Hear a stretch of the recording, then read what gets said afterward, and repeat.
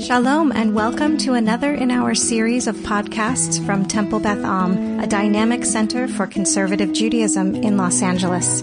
This is a recording of Rabbi Avi Havivi's weekly Siddur class. I have a busy June and a busy beginning of July. I think this is going to be our last class for the summer, and we'll resume after Labor Day. I regret to say that. I was thinking of resuming in August, but I know people come and go in August. So this will be our last class until after Labor Day. If anyone has nothing to do over the summer, then you can certainly catch up on the Temple Beth podcast channel. I regret that we're going to take this break right now. It's not great timing because we have been talking about the different, I'm going to call it presentations or experiences of God in the Bible. And what we're going to do today is not the last of that. We're going to talk about God. Last week, we talked about God in the power or dominance of nature. Today, we're going to talk about God as seen, experienced in the harmony of nature. And then I think there's going to be two more Bible units, God's presence in history, and God's presence in relationship. And then we'll move on to rabbinic. Okay. I have things popping up on my screen. You'll excuse me. Okay. Last week when we looked at God's dominating power in nature, and I showed you some texts and I said there's no handout. I just want to tell you it's not true. After the fact, I actually made it into a handout. So if you want to go back and look at last week's text, it is on the podcast website attached. And this week is going to be a handout also. So I will screen share and show it to you. Actually, before I do that, I'm going to ask a question. I'm going to say, in our prayers, let's start with in our regular daily morning prayer. This one's a gimme. It's a lob, underhand lob. In our regular daily morning prayer, what's the prayer, the required prayer that we say every day where we talk about God's presence in, let us call it, the harmony or the wonder of nature? Where do we acknowledge God or think about God in the wonder of nature? Every morning. I'll give you a hint. When the sun rises, what prayer do we say every day about the sun rising? Oh, come on. Said it this morning. Well, by implication, when we wake up to the rooster crowing, but okay, which happens. Okay, rooster crowing. We're actually going to look at that line and its source in the Bible in a few minutes. Yes, good. But what's the main part of the service where we talk about God? You are the God of nature. And we look at the world around us when we wake up in the morning and we see your presence. And the first blessing before the Shema, Yotzer Or V'rei Choshech. Yeah. Thank you, Alan. The blessing before the Shema. You create day and night. By the way, the first blessing before the Shema, whether in the morning or in the evening, which is God's presence in the harmony of nature. I don't know if harmony is the right word, balance of nature, something like that, as evidenced by the cycle of time, which we apprehend because the sun goes up, the sun goes down. Okay? And that's based on passages in the Bible. We're going to look at other passages, not the ones that are the source for that, right? So this is an obvious one, how it filters into the Siddur. Okay? But what we're going to do is that would be too easy. So we're going to look at some somewhat less obvious ones. Okay. Although still familiar. Do you guys see the text? Yes. Okay, great. Okay. So God's presence in the beauty of harmony in nature. So first of all, Psalm 19. When do we recite Psalm 19? Anyone remember? Hashamayim misaprim kivod el u'maseh yadav magid harakia. Shabbat morning. About morning. So only a weekday daily minyan goer. This may be less familiar to you. If you're also a Shabbat morning shul goer, and I have to say, and you arrive early enough, of course, because it's part of Sukkei de Zimra, before Baruch Hu, we add a whole series of Psalms on Shabbat morning. And here's actually kind of the leadoff one. The heavens declare the glory of God, and the sky proclaims God's handiwork. I love this line. Day to day makes utterance, night to night. Sorry, I have things, my computer rebooted and I have things popping up. Day to day makes utterance, night to night speaks out. But yet there is no utterance, there are no words whose sound goes unheard. In other words, what this means is one day tells the next day about God's amazingness. One night tells the next night, but how do they do it? They do it silently. Okay? And their voice carries throughout the earth. He placed in them a tent for the sun, like a groom coming forth from the chamber. Okay, so we have this beautiful description of God's presence, which we surmise or infer or understand from the sequence of day to day, night to night, the rising of the sun going across and the sun going across the sky. Michael, 8? Yes.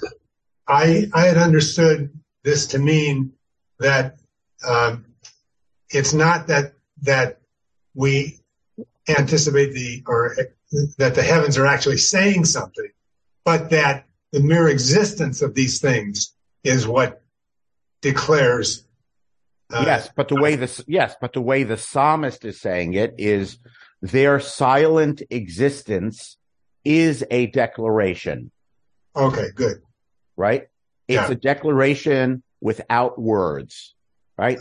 Night goes away, day comes, night comes, day comes. It is a statement without words. Bali nishma kolam. The sound goes unheard, right? So it's very poetic, right? One day is saying to the next day, no, your turn. Okay.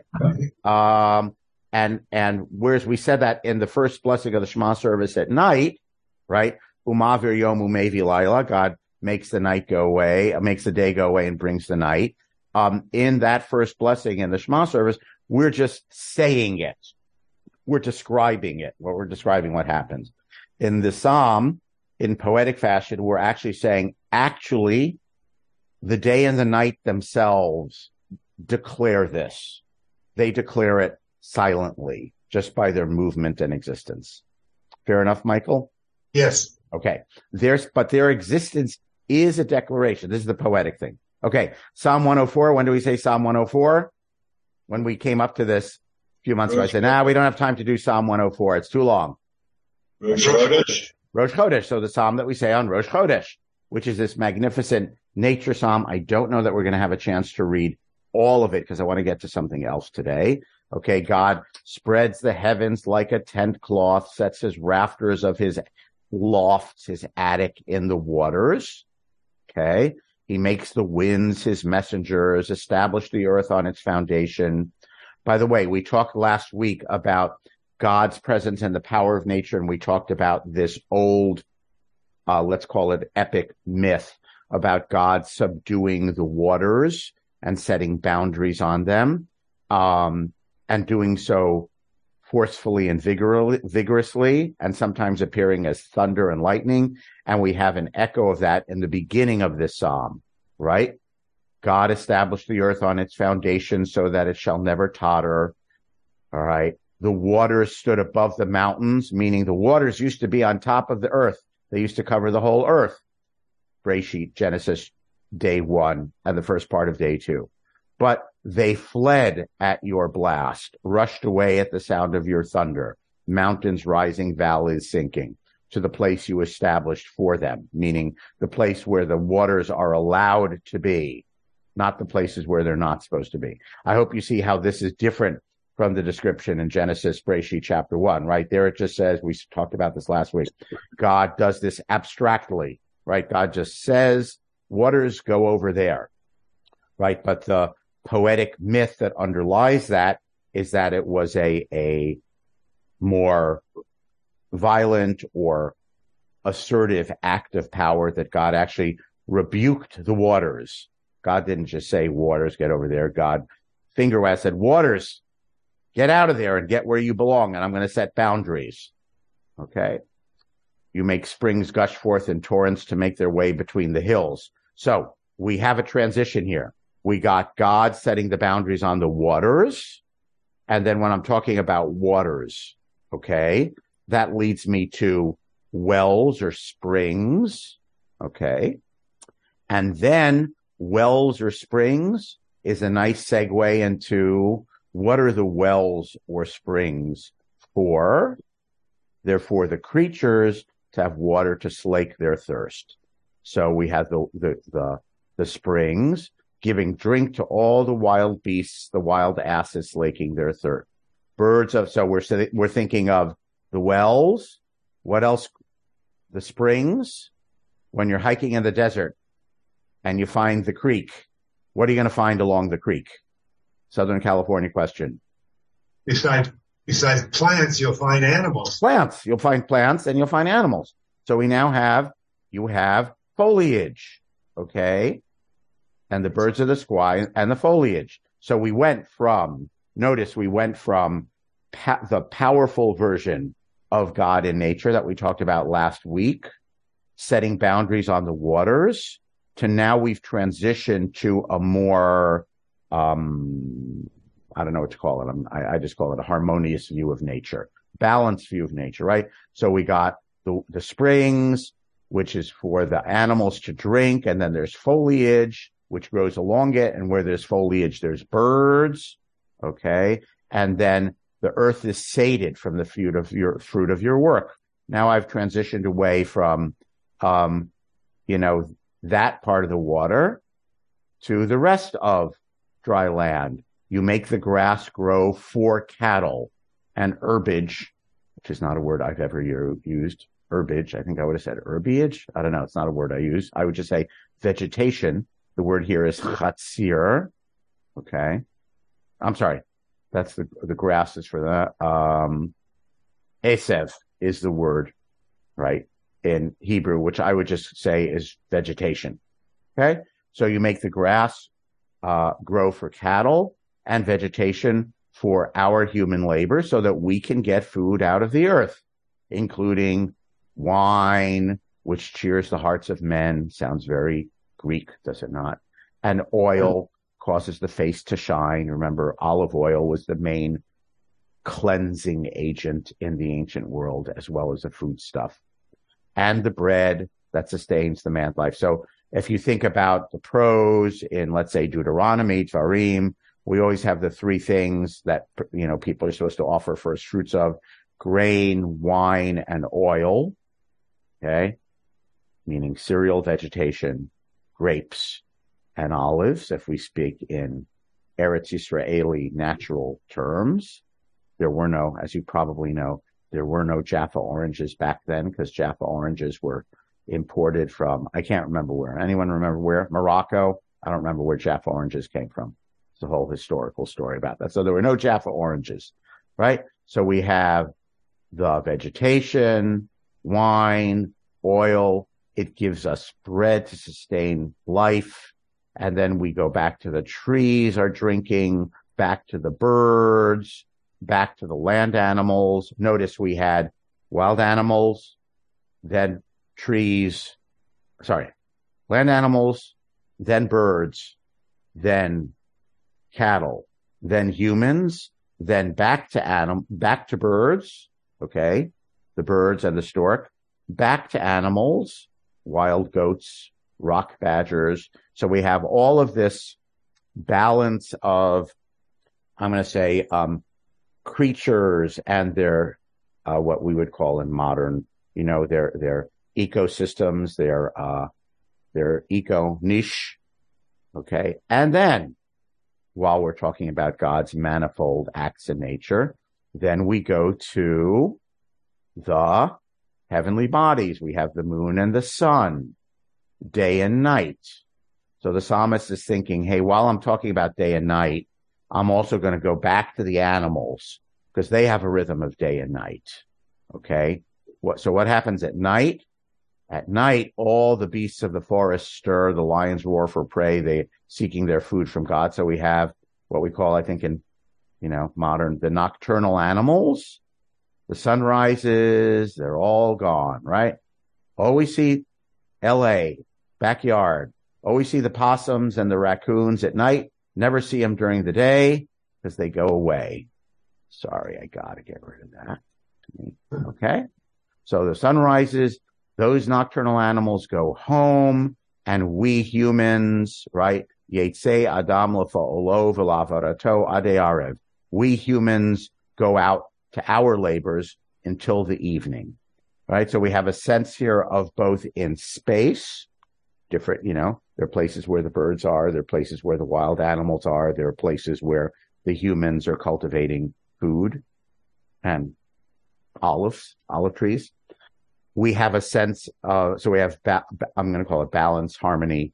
You might come up with a better word in space. And then we mention balance and harmony in time, right? There's the nighttime creatures and the daytime creatures.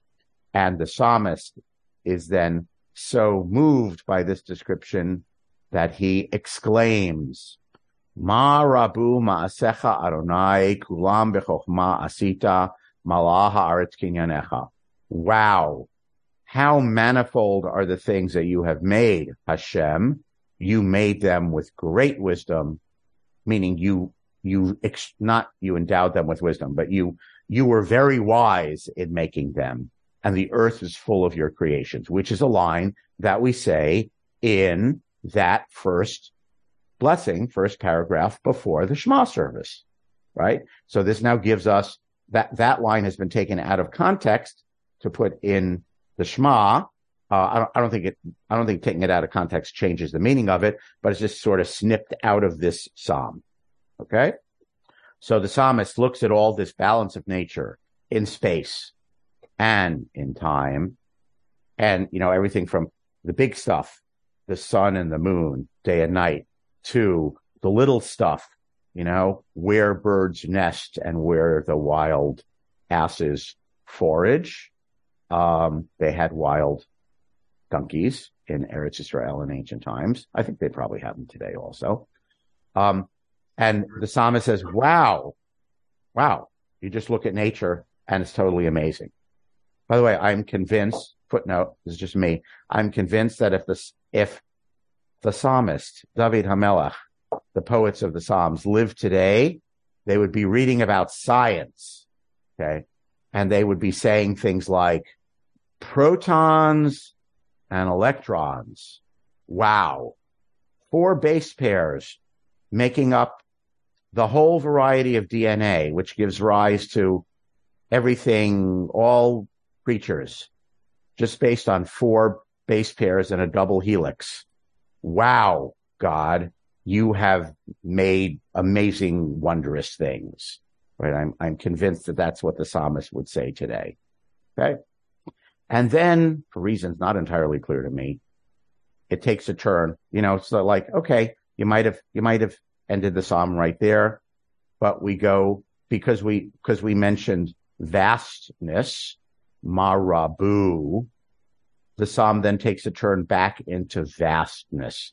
What's the vastest thing the psalmist can imagine from their experience? We would say the universe, he happens to say in this psalm, the great ocean, which is the Mediterranean, which the psalmist probably, had no idea that there was an end to the Mediterranean, because the psalmist in Eretz Israel, King David, or whoever wrote these psalms, had surely never been to the ends of the Mediterranean. So for them, it's the vast, endless ocean.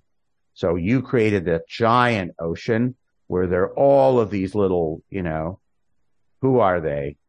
Krill and shrimp and little floaty things, big creatures and small. And there we have the ships and Leviathan, mythical sea creature, which might have been based on actual sightings of whales or something like that. Okay. And it takes it back to the eco niches of food. All of them long for the food, which comes from you.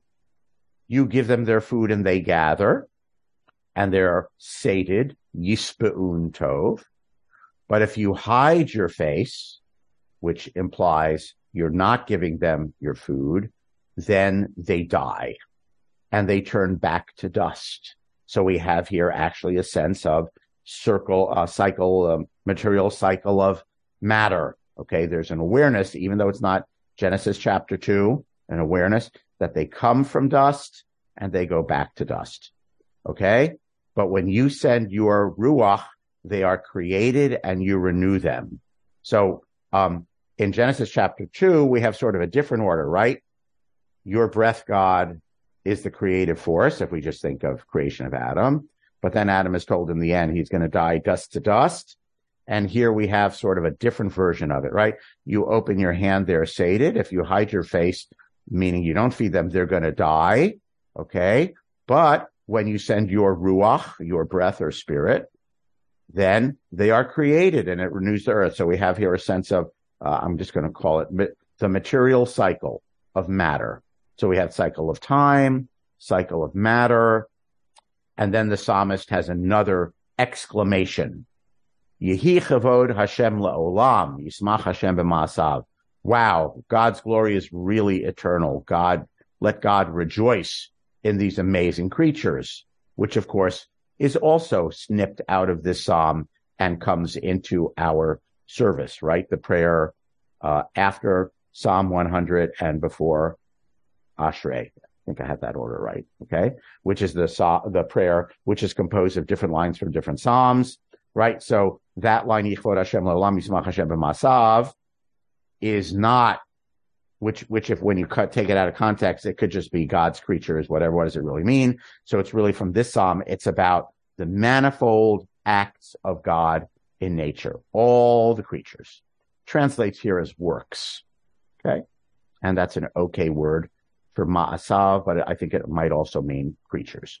And then the psalmist gives us a line to take us back to the beginning of the concept of God as powerful in nature. Not the harmoniousness of nature shows us God's presence, but the power of nature shows us God's presence. Back to that idea that we had at the beginning. God who looks at the earth and it trembles. He touches the mountains and they smoke. Okay. So this is back to God as present in power. Again, whether this is earthquake or volcano or storm or whatever. And then the psalmist twice, I want to scroll back, twice the psalmist has said, wow. Okay. The first time was, Ma rabu ma'asecha Adonai kulam b'chokhma asita malaha haaretz kinanecha. How manifold are the things you've made, O Hashem. You made them, you created them wisely, and the earth is full of your creations. So that was the first wow in this psalm. Second wow is Yehi chavod Adonai le'olam yismach Adonai b'ma'asav. Right? God's glory is forever. Let God rejoice in God's creations. God, I hope you enjoy all the stuff that you made.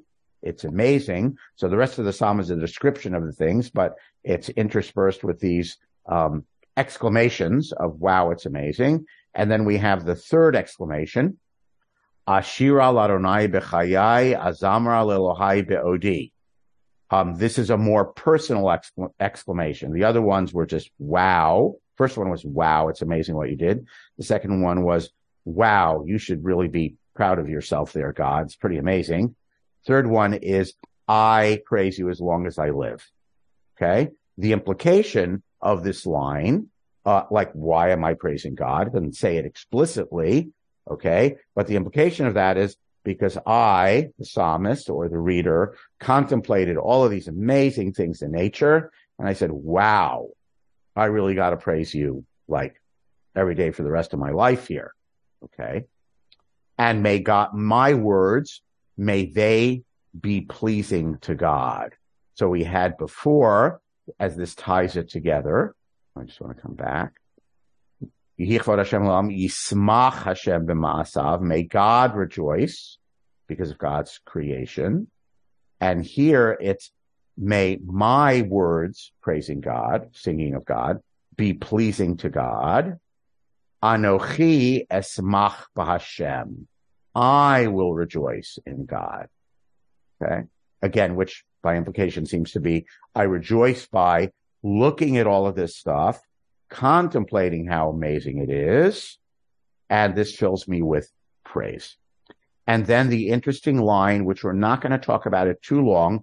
Why is it tacked on here? The short answer is because the psalmist always tacks it on, is may God get rid of the bad people, the sinners or the sin. You might say, that is an abrupt shift and spoiled the whole nature thing, right? but, the Psalms just about always throw in, something about God is right. They connect God of nature to the God of righteousness, and the God of righteousness cannot abide unrighteousness. And then we have kind of the fourth, what's the word? How about it? I want to say expostulation is a fancy word, but that's not what I mean. What's a simpler word?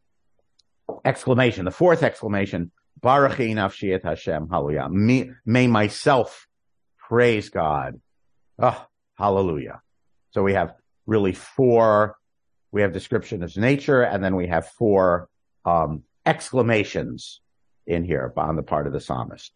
Okay, I'm going to pause for discussion. What we're not going to get to today, but feel free to look at it at home, is Job chapter 38 and 39. It'll be in the handout, or you can look at your home Bible. So what you can look at, and you can go on to chapter 40 and 41 also, is basically Job, the most righteous man, and God did terrible things to afflict him. And Job argues with God and says, I want a hearing. And then finally in Job 38, God appears to Job from the whirlwind and says, you puny mortal, you think you want to understand how I operate in the world? And then God has a long rhetorical, you might call it a beauteous poem about the wonders of nature. You might call it a bludgeoning harangue against Job. Both would be true, right? He says, oh, you think you know so much? Where were you when I laid the foundations? Okay. And again, I want to point out that the poem begins, if you look at it later at home, with the God of power, the sea, right? God closed the sea behind doors when it gushed forth out of the womb of the earth, right? God limited the sea. And then we get to the dawn, and we get to the light, and then we get to the ice and the snow, and then we get to the rain, and we get to the constellations, and then we get to the creatures, and it's all rhetorical. Oh, Job, you think you know so much? Do you understand about, animal pregnancy and when the animals are going to give birth? Do you understand? Can you get the wild ox to do your service and plow for you? It's this long series of rhetorical questions to which the obvious answer is no, you know nothing of this. Okay. You, Job, who says you want to understand about nature. So feel free to, either look at the handout later when it's posted online, hopefully later today, or just go get your Bible out at home and look at Job 38, 39, 40, 41, right? We have two poems of God appearing to Job from the whirlwind saying, oh, you think you know so much? Well, let me tick off all these things in nature and you tell me if you understand them. Rhetorically, of course not. Okay. But again, we have beautiful nature poetry. Now I selected some Psalms. We could have selected a few others. I selected Psalm 19 and Psalm 104 because they're familiar to you from the liturgy, Shabbat morning and every morning. But I could have also selected some other Psalms that would be less familiar to you. Again, the gimme is this all filters down in our daily davening to the first blessing of the Shema service after Baruch Hu. Yotzer or Uvore Choshech, right? God, you might day and night, and we contemplate the heavenly beings, okay?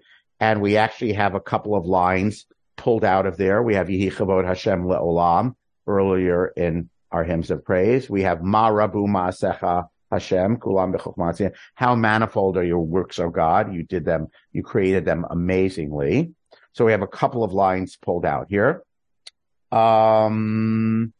I'm going to pause and let's take a couple of minutes just to ask, how do these things resonate with you, and how do you link them, contrast them, make sense of them, whatever, in light of also some of the stuff we read last week, which we have a little bit of in the Psalms we looked at today, of the God of the power of nature, right? God in the storm, in the cloud, who subdues the violent waters. So last week we looked in particular at God is present in power in nature, and this week we looked at God is present in what I refer to as the harmony of nature. You may have a different word. Michael. Oh.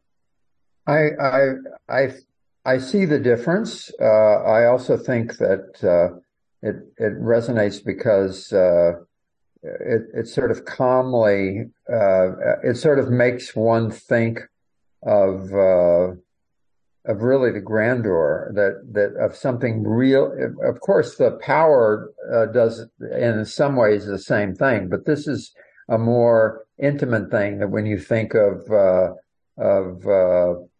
just the nature around you, you think of the world as a bigger place, and of God's role in it. I think also one psalm we say every day, 148 in Pesuke, right, alludes to that fact, because it talks about and I've been nature, and when I say that when I'm davening, I'm thinking of a more grandeur, and the art scroll in the transliterated version says, I sing in anticipation and excitement of the time when all the world will be imbued with the knowledge of Hashem. So in a way, it's sort of it's not so much violent or the shaking or the trembling or the some of the illusions you referred to last week about the cedars and the mountains swaying. They really weren't swaying. I mean, it's power, but this is more of a thing like, think of God, and may we reach the time when all people. Good. So I looked at Psalm. So last night when I was making thank you, Mike, when I was making my sheet, I said Psalm 148, should I include that? And I said, no, because we say that every day. Everyone knows it. But here it's the psalmist is looking at each thing, right? So I just want to highlight, this is a slightly different nuance. The psalmist is looking at each thing in nature, and he says, hey, each thing, praise God. Okay, the hosts of heaven, sun and moon, right? By the way, establish an order that will never change. Chok natan v'lo ya'avor is a little hint back to the more assertive mode of creation, meaning God put things here and said, don't move, you stay there. Okay, so all the things are going to praise God. Right? We have Tanin instead of Leviathan. We have a different word, right? Sea monsters, right? The depths of the ocean. And we have all these things which are mentioned in Job, by the way, the hail and the rain. Okay. So here, yes, Michael's another, and then we get up to humans. Let them all praise God. So this is in Psalm 148. We have a kind of a slightly different view. It's rather than, wow, I'm looking at it all, and this is evidence to me of your greatness. I'm looking at it all, and I'm saying, hey, every instrument in the orchestra, you should be praising God. But yes, it's sort of born from that looking at the natural world. Thanks. Good. Other thoughts? And by the way, we have snippets of it in Psalm 147. Also, it's here and there. I brought sort of 104 because I really wanted to look at like a long, sustained piece of that. Other thoughts? Larry? I don't get the sense, except in Borchi Nafshi perhaps, that there's this overwhelming awe at the beauty of nature. More of what you've presented, especially in Psalm 148, it's the awe at God's ability to create all of these things. Do you understand the distinction? Could you say it again? In other words, you can walk out. So you can walk out in nature and you can be inspired and you can have a godly moment at being inspired by the beauty of nature without conceiving of an all-powerful God that created the nature. Okay. So this is a class. Thank you, Larry. This is a class in Jewish theology. So I will make the statement that these authors, they went on a hike or went on a boat trip or climbed a mountain or in modern times would look under a scanning electron microscope. And to them, the wow was evidence of the force behind it. I'm going to call it, I'll call it force. I think I was going to say entity. For them, it was clearly an entity. Okay. But I'm going to take a step back and be more abstract. It was all a signpost to, wow, how did it get to be here? Yes, they are making a theological statement. I see all this amazing, right? It's like, by the way, the theological statement is said, I think, very explicitly in one day proclaims it to another silently. The whirling electrons are silently in their orbit, are silently saying, what an amazing world that God created us. Yes, it is a theological assertion. No, I didn't mean to diminish the theological aspect of it. Yeah. Just real quickly, two alternative perspectives that are not in here. One is you look at a painting, a Rembrandt, a Picasso, or whatever, and you say, wow, that's fantastic. I'm amazed at the capability of these people to be able to do that. And that's different than simply looking at it and saying, wow, look at the power of these artists to be able to do that. But the second thing is, wait, we could have had a theology. Hold on. I got to stop you before the second thing. Okay. Because the psalmist would say that reaction is limited. Okay. Because you have to say, and where did the human creativity come from? And how did their brain get created? By the way, Rav Kook has things that were first Ashkenazic chief rabbi in the land of Israel before the founding of the state. He died in the 30s. Has a passage which was kind of censored out of the official version of his diaries, where he says, I went to the museum and I think he saw Rembrandt. Okay. I saw Rembrandt and I saw the way the artist did the light on the face in the painting. And it struck me that this light was a piece of the light that God created in the first 7 days of creation on day one that was hidden away for the righteous, for the world to come. So I just want to say I will use the term religious person. We can debate a lot what that means, but the religious person looks at that painting and doesn't say, how amazing is that artist? The religious person looks at that painting and says, how amazing is that artist? And where did that inspiration come from? Now, it's an argument that you might disagree with, or a statement you might disagree with, but I just want to point out that is what the psalmist says. The last thing I want to say is, in nature, you have a lot of destructive force. Yep. And some of them alluded to in some of the examples that you gave. Yep. But one could also say that the destructive force of the earthquake that destroys is also a manifestation of God's power. Yes. In nature. And they did say that, right? The storm, their passage about the storm, the earthquake, the volcano. Yeah. Right. Yeah. Their observation was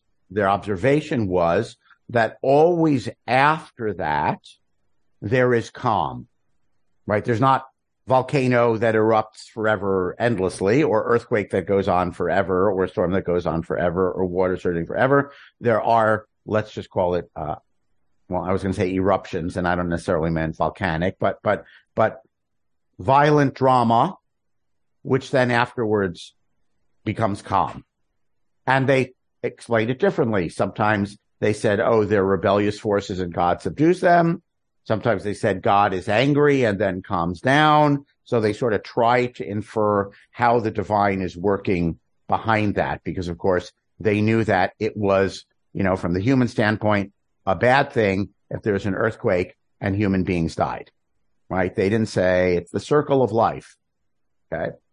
But notice there are some things that are the circle of life that, creatures go back to the dust is not evil. It's part of the circle of life. That the lion eats its prey is not evil. It's part of the circle of life that God created.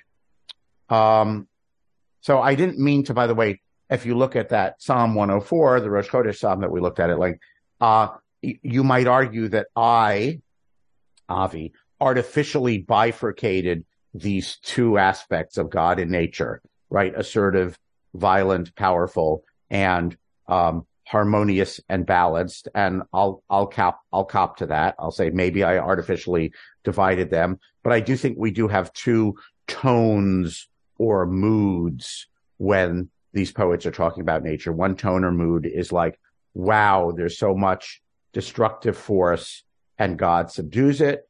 That's one tone or mood.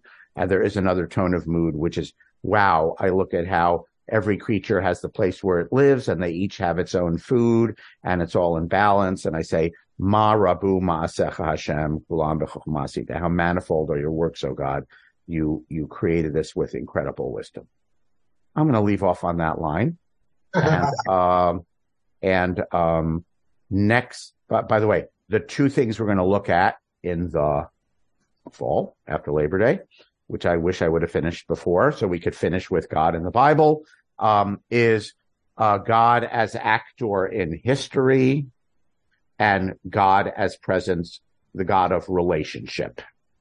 Okay, so we looked at, just going to review, God who can appear physically as a malach, an emissary, God whose kavod, some sort of self, is present in the temple, God who's not present in the temple, who lives in the heavens and gives us a residue of godliness, which is God's shame or word, divarim, God's name and God's words.